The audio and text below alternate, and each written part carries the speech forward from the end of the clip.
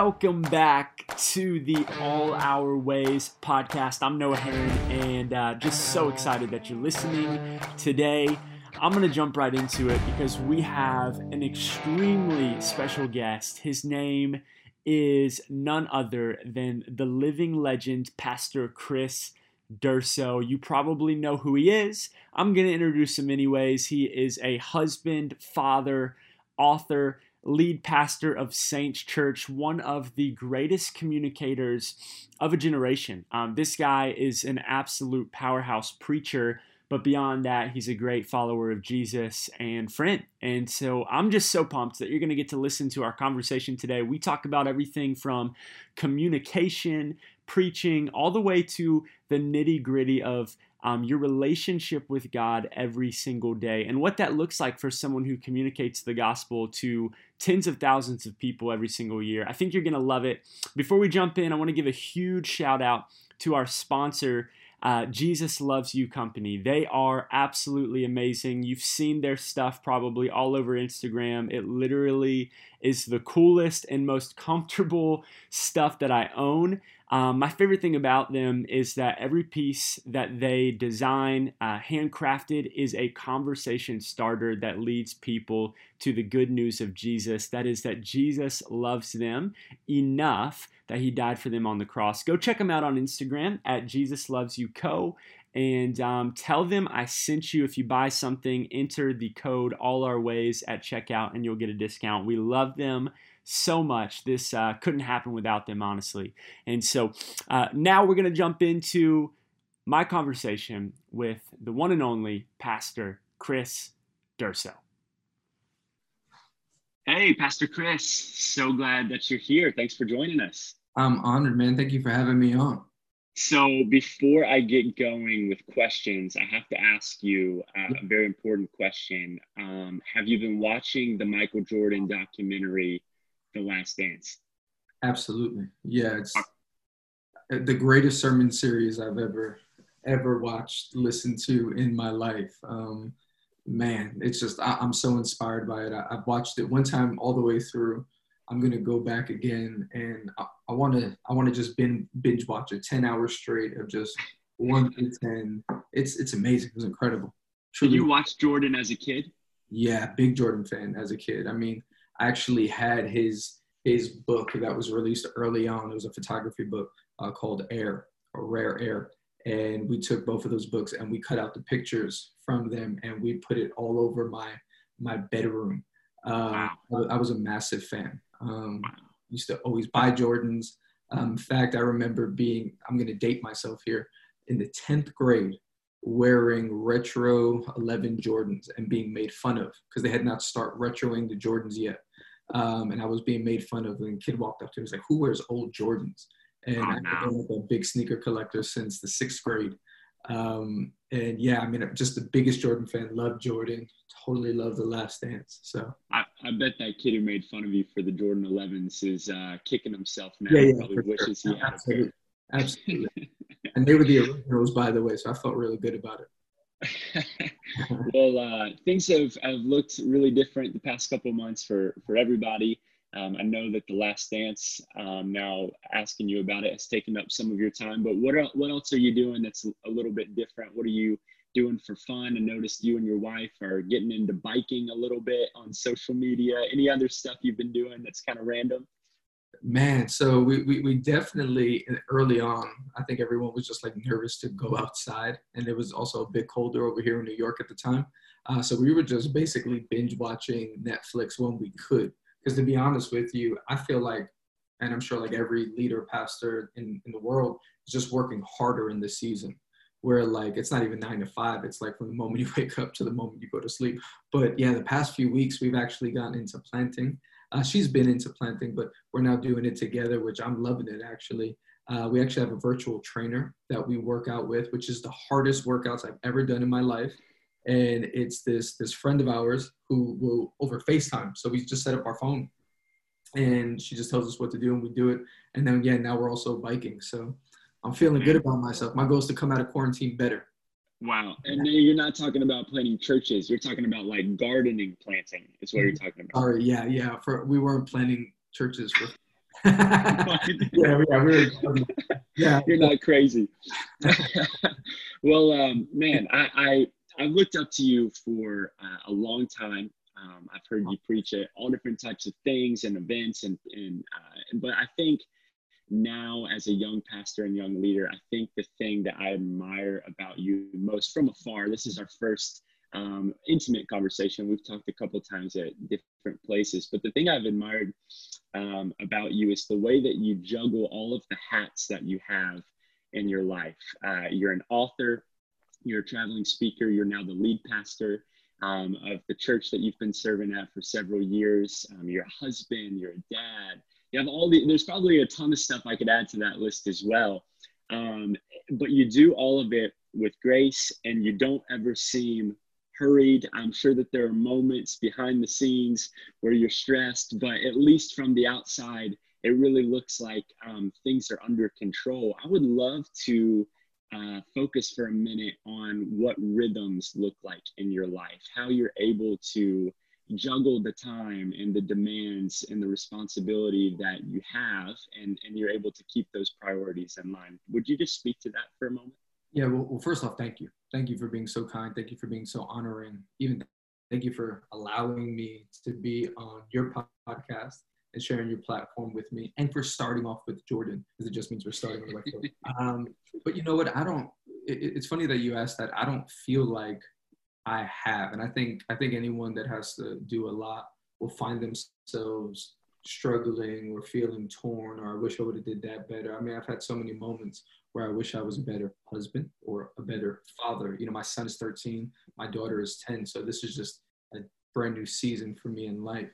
But what I've learned is the better moments I have, or the better seasons I have, it's all with open communication, where I'm not only communicating to my wife or my team or my children what I'm doing, but I'm listening to the feedback and engaging with them. I just think about quarantine and being in quarantine, and people constantly reaching out, let's say to do a podcast or Zoom, and really deciphering which ones we should be doing. I remember my wife looking at me, because we had some requests and people were kind enough to invite us on.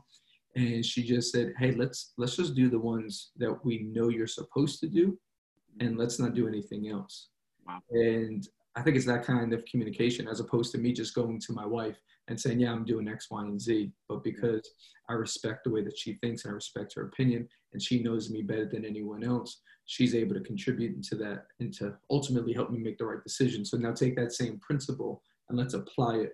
Should I be going on that speaking engagement? Should I be doing this right now? I typically go in the office earlier on Tuesdays. Should I do that this Tuesday?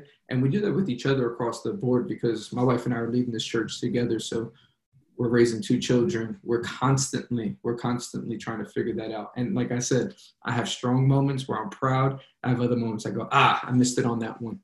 Yeah, man, so good. So would you say that your rhythm is different from season to season? I know that as a parent, that probably plays a big role, but even just your relationship with your wife, that differs from season to season based off of how you guys are communicating. Yeah, absolutely. And what's on the docket for that week? You know, I think I've learned just in life that you have to be agile. There are moments where you need to be strict, and you always need to be disciplined as far as character goes, and as far as integrity and maturity. What am I going to do? What am I not going to do? But then having the freedom within your framework to say, okay, I could handle this at this time, or not handle it at this time. There was a season in our church where we would do Wednesday night prayer meetings. Every Wednesday night, that's the culture I grew up in. I love prayer meetings. Now we shifted it to once a month. But I remember a few months ago, a little over a year ago at this point, my daughter had a production at her school. And the pressure was, man, you got to go to the prayer meeting. How could I not be there for my daughter? And I go to prayer meeting every week. Hey, this week I'm taking off the prayer meeting and I'm going to Chloe's production. And someone might say, yeah, but you broke the rhythm. Yeah, but that was a necessary break in the rhythm, because in order for me to keep going how I'm going, I need to invest where I need to invest. And I needed that moment with my daughter. And not to say that the prayer meeting wouldn't have been powerful, because I'm sure it was, and I'm sure it was helpful. But for me in that moment, what was best for me as a dad, as a pastor, as a leader, what was best for me. That was actually the better decision. And I think it's understanding that. I think that if you're a leader, if you're a pastor, you like structure. And too often we can become prisoners of the structures that we built, and thinking that we have to do it exactly how it's been done. But I think if you want to live a big life and you want to live in a world bigger than let's say the one you're currently in, but you want to continue to help people because that's the mission. The mission is to keep helping people and reaching people. You have to be okay with the dance. Yeah, man, so good. This theme has been coming up the past 2 months, at least in my life, a lot. This theme of saying yes to the right things, no to the right things, and even like this juxtaposition of doing for God and being with God. Like how much you mentioned the quarantine schedule of ministry. I feel like I'm actually busier now than I was 2 months ago. That's right. And one thing that I just, every time I open my Bible and I read the red words and I see the unhurried life of Jesus and how he was so dynamic in the people he affected, but he never seemed in a rush. He never seemed like he got out of this proportion of being with God before he tried to do with God. Are there any kind of, I don't know, barometers or I guess guardrails that you have in life, or maybe just things that happen that are kind of warning signs that might be shifting in your life? For me, a big one's my wife, right? And you mentioned your wife as well, but are there other things that kind of pop up in your life that say, hey, maybe I need to slow down, like some warning signs? What are those? Because I know that we probably have a lot of young leaders listening who are so excited about maybe the call that they've just accepted and they're running hard. Right. And what they haven't learned or experienced yet is that there is a wall, and that we have to keep that check and balance of doing versus being. Yeah, I think that's a really great question and a really mature question. I love that we're talking about the things that matter. So thank you for even just making this available, because I know it's going to help people. When I think of me, I know me. Me personally, I'm a morning person. I can get up early. And if I'm eating healthy and if I'm working out and if I'm keeping a rhythm, a good rhythm, I could wake up at 5 a.m. But if I'm doing things that aren't normal part of my rhythm and I'm saying yes to too much, if I find myself sleeping 8 a.m., 9:30 a.m., that's a moment where I go, what are you doing? You're doing too much. Because there are only 24 hours in the day. And there are several things that you do need to do as a husband, father, pastor, leader, friend, brother, son. And when I think of those hats, I just go, they all need to be met some way, somehow. And there's actually, I love that you said Jesus, right? My good friend, Pastor Tim Ross, he always says this: Jesus walked everywhere. He never ran. He always walked everywhere. He never ran. Speaking of this idea that if you're running through life, you're doing something wrong. And I've had plenty of moments, whether it was too much travel. And I think in the early years, when we first started traveling, it was such an honor. And it is still such an honor. But I think the shock that somebody would ask you, like, I didn't grow up in a church where pastors traveled. We never brought in guest speakers. So the first time I got invited somewhere, I was like, you want me to come and speak? Wow. And then, just kind of like, just all dull-eyed, like, hey, someone else asked me to come. What do you think I should do? Should you say yes? So it was always this. And then it was always that feeling. And then after a while, it was like, hey, you can't keep, this isn't sustainable. Because like, we have this saying in our church, we're in it for the long run. I'm trying to make it to the end. Me and my friends, we have this saying amongst one another, better at 70. And the idea was, what am I doing now that's going to take away from my tomorrow? If it's taking away, I don't want to be a part of it. I want to make it to the end, which we all know the very famous words, well done, good and faithful servant. So, for me, if I'm not able to get up and pray, read, have my shot of espresso, my ginger tea, I have a whole morning routine, take Jack out for a little walk. Like, these are the things that I love to do in the morning. If I'm not able to do that, there's an issue. And there's a concern. There's this passage in the Bible that talks about David, and David was going through a lot. And it says that he went into a cave. And before going to a cave, he goes to a king and he says, hey, can you take care of my parents? It's such an interesting verse. It says, can you take care of my parents? Because I can't worry about them right now. I need to hear from God. He wasn't saying that he could no longer be a son. But what he was saying, right now, I can't worry about them because I need to hear from God for myself. And I just think it's such a strong principle and point that if we're not healthy, we're not going to produce healthy. So if I'm not healthy, Chris, I'm not going to be a healthy husband. I'm not going to be a healthy father. I'm not going to be a healthy pastor, preacher. And then you just start running on fumes. Man, I love that so much. And you talked about you and your friends Better at 70. I've seen that around quite a bit. And one of the things that I wanted to talk to you about was friendships, because as your influence and your leadership has grown, it seems like your friendships have grown too, which is not always the case in people's lives. As responsibility grows, sometimes friendships really suffer. How important is it to have people in your circle that you don't just do life with, but they actually sharpen you and challenge you in those types of ways? Yeah, it matters so much. It matters so much. Let me say this: one of my favorite moments in my life, I was attending a conference, very well-known conference. I was at Hillsong Conference in Australia, and we're sitting in the back green room, and we're all the friends are hanging out chatting. And Pastor Judah Smith, who's big brother to me, great friend, I love him and Chelsea so much. He literally sat me down, him and Chelsea, and they reprimanded me in the kindest way possible. They just looked at me and they said, bro, you're traveling way too much. And I know it feels good, but you should slow down. And I'm looking at him like, because we're in a green room, right? Like we're in Australia, and he went there. But I love that he went there, because for me, that's friendship. Friendship and love is honesty. So you don't just cheer on your friends. Yeah, you cheer on your friends, you support your friends, but something else you do is you're honest with your friends. And if you have a concern with them, you're honest with them. And for me, I know you love me by how you talk to me. And it's not just flattery. It's not just kindness, but tell me the truth. If I have spinach in my teeth, please tell me I have spinach in my teeth. If my fly is open, please don't let me walk around with my fly open. Make sure that I know what I need to know. It's actually what I'm grateful for my wife for. My wife is one of the most honest people in the world. Two of my best friends that come to mind that live in New York. One guy's name is Junior. The other guy's name is Ralph. They're honest with me. I think of Robert Madu, one of my best friends in the world, Rich Wilkerson Jr. These are guys who are phenomenal preachers, but when I talk to them one-on-one, like, hey man, I don't think you should have said that. Or I could say to them, hey, I would not say it that way. Yeah. Not really sure what I think about that. And that's healthy, because we're supposed to be people that are constantly molding and growing together.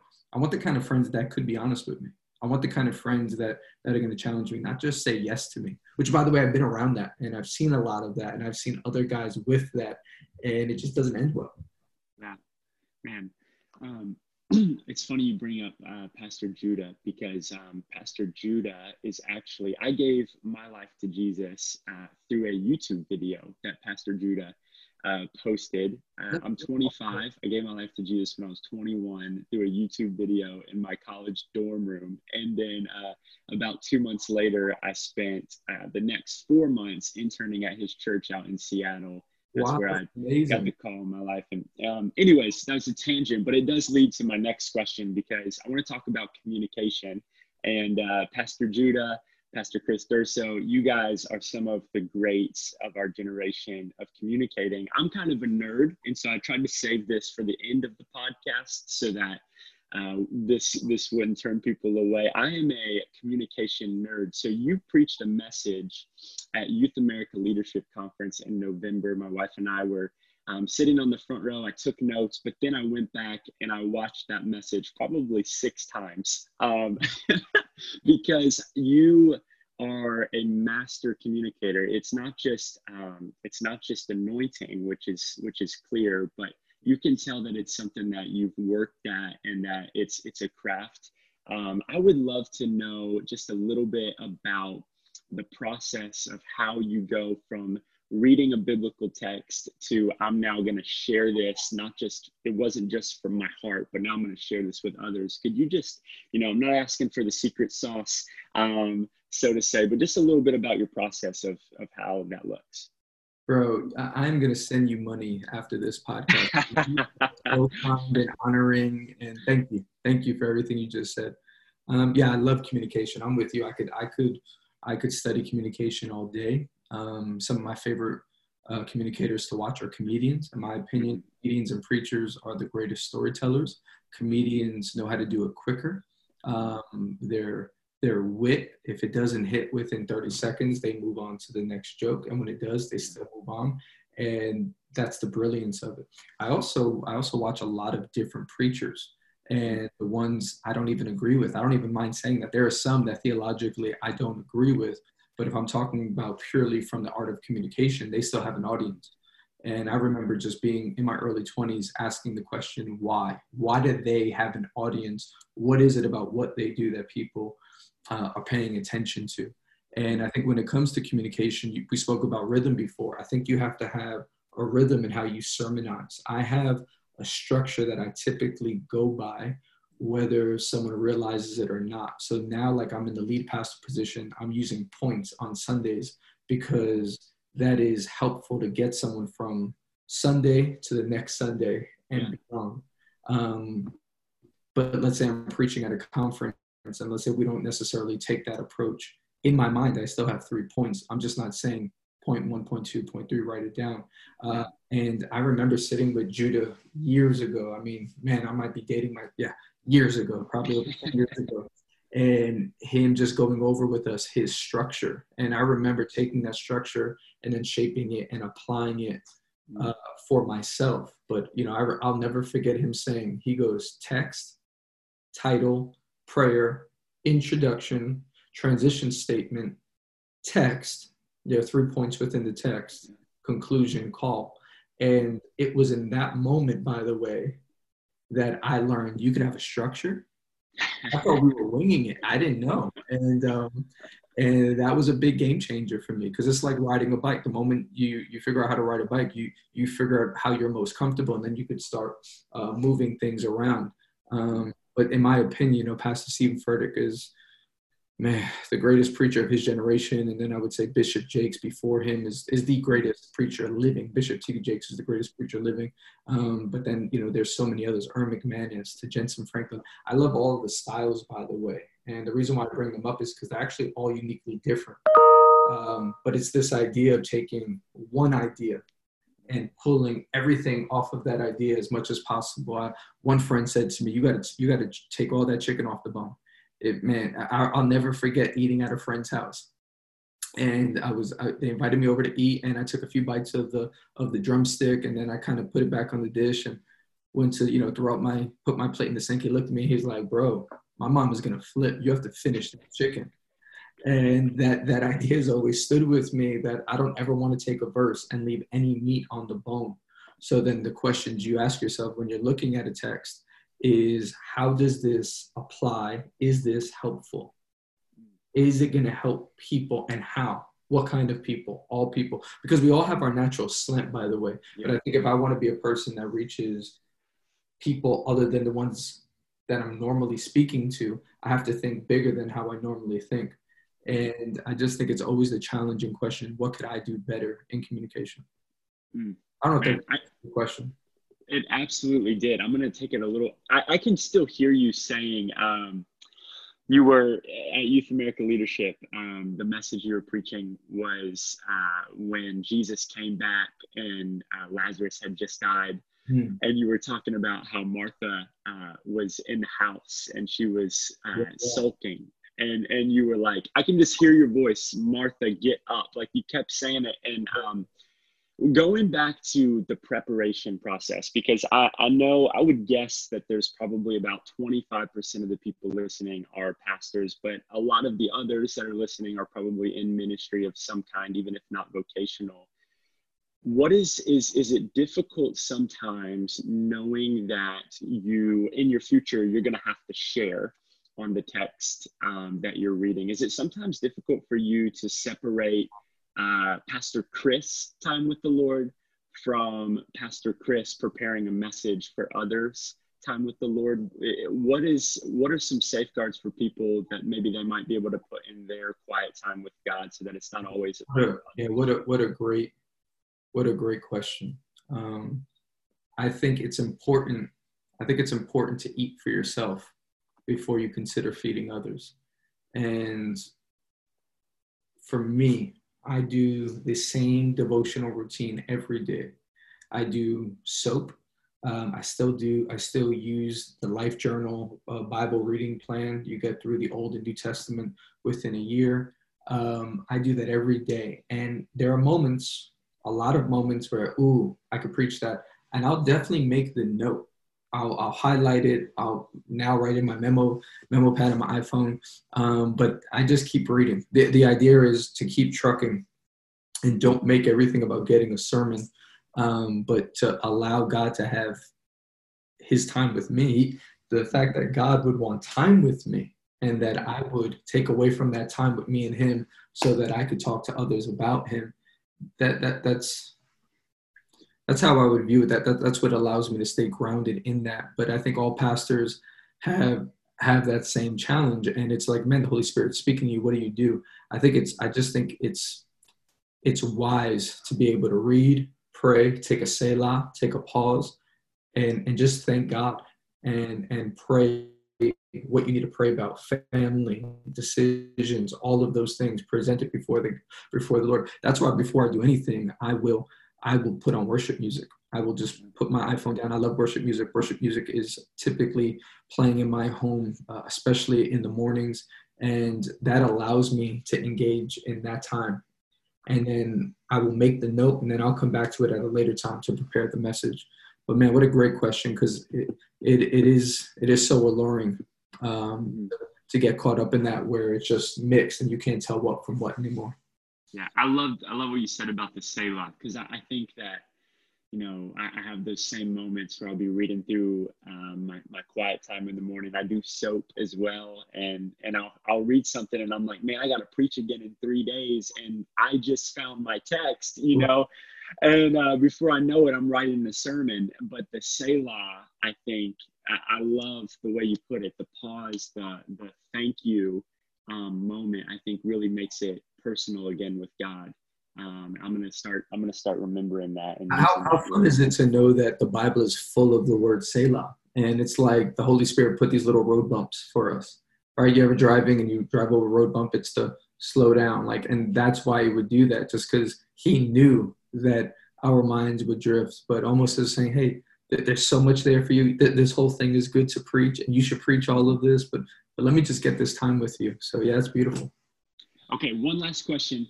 We'll wrap it up. To a young leader listening, whether they're, full-time ministry or not, but they feel called, they feel like they're walking in the direction that God has placed before them, and they're excited about the potential for being effective for his kingdom. What would your one piece of advice be for that young leader, who's looking to be just more like Jesus at their core, but also effective for his kingdom? Just one piece of advice, wisdom, takeaway that you could leave with us.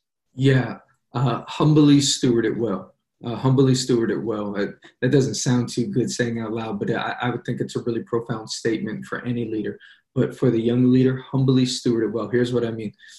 There's a calling on you. You have a desire to preach. You have a desire to do ministry. What I would say to you is be humble as you go into it, because there are so many that have had that same call and have had that same moment as you. Listen to them. Take heed to what their encouragement, their wisdom is to you. If they're encouraging you to slow down, you probably need to slow down. If they're saying you're being too loud and you're being impatient, you're probably being loud and impatient. But that's okay, because we've all been there. But just receive it and apply it. But I would also say steward. I like the word stewardship, because the Holy Spirit is going to give you unique things for you. And how you steward it is up to you. I'll never forget years ago, before anything ever happened with Misfit, I oversaw a youth and young adult ministry called Misfit NYC. Before we launched the youth and young adult ministry as Misfit NYC, it was a Youth Explosion. I inherited a youth ministry called Youth Explosion. And I had this idea to preach a message called Misfit. I preached one message called Misfit, and it kind of took on a life of its own. And kids started making t-shirts. At the time, they started changing their MySpace names to Misfit. And then I preached a second Misfit message 3 months later, and it kind of got bigger. And then 3 months later, it got really big, and different rappers were like quoting it in their songs. And I wasn't even sure how it was all happening. And then this really prominent leader, great man of God, he did nothing wrong, but he reached out and he said, hey man, I love that word misfit. Would you mind if I take it and use it for my ministry? I mean, this guy was doing stadium ministry, packing out stadiums across the globe. He says, I want to use misfit. And I said, well, let me think about it. I was in vacation at the time with my family, and I was praying, and I felt the Holy Spirit tell me no. And I told him, so sorry, I feel like I'm not supposed to release it to you. I feel like I'm supposed to steward it. And he was like, okay. And all of my friends and were just saying, bro, you're nuts. Like, that's so he's going to use it. It's going to be amazing. And I wasn't really doing anything at the time. And I just said, yeah, I just feel like I'm supposed to steward it. And they kind of looking at me like, you're missing out on an opportunity. And man, just a few months later, Zondervan reached out to me, hey, do you have any book ideas? And I said, I got this message I preached called Misfit. It's doing pretty well. They said, great, would you write a book called Misfit? And then I wrote a book, Misfit. And then after that, we did the Misfit tour. And then it seemed to begin a movement. And then we changed the youth ministry name to Misfit NYC. And it kind of just, and I think it all started because I was willing to steward it. So anytime I think of young leaders, I think young leaders always catch the flack for being arrogant. I don't think you're arrogant. I think we're excited. I think of 20-year-old Chris. I was just excited about Jesus. And I would say, but just steward your emotions and steward the words that God has given you, because you have no idea what God will do with it. And there are going to be big people in the world. And the goal is not to be big. The goal is to steward what God has given us. That's all. Mic drop to end the podcast. Pastor Chris, thank you so much for being a part of All Our Ways. It was an honor, and thank you so much. Thank you, man. I'll speak to you soon. Later. Sounds good.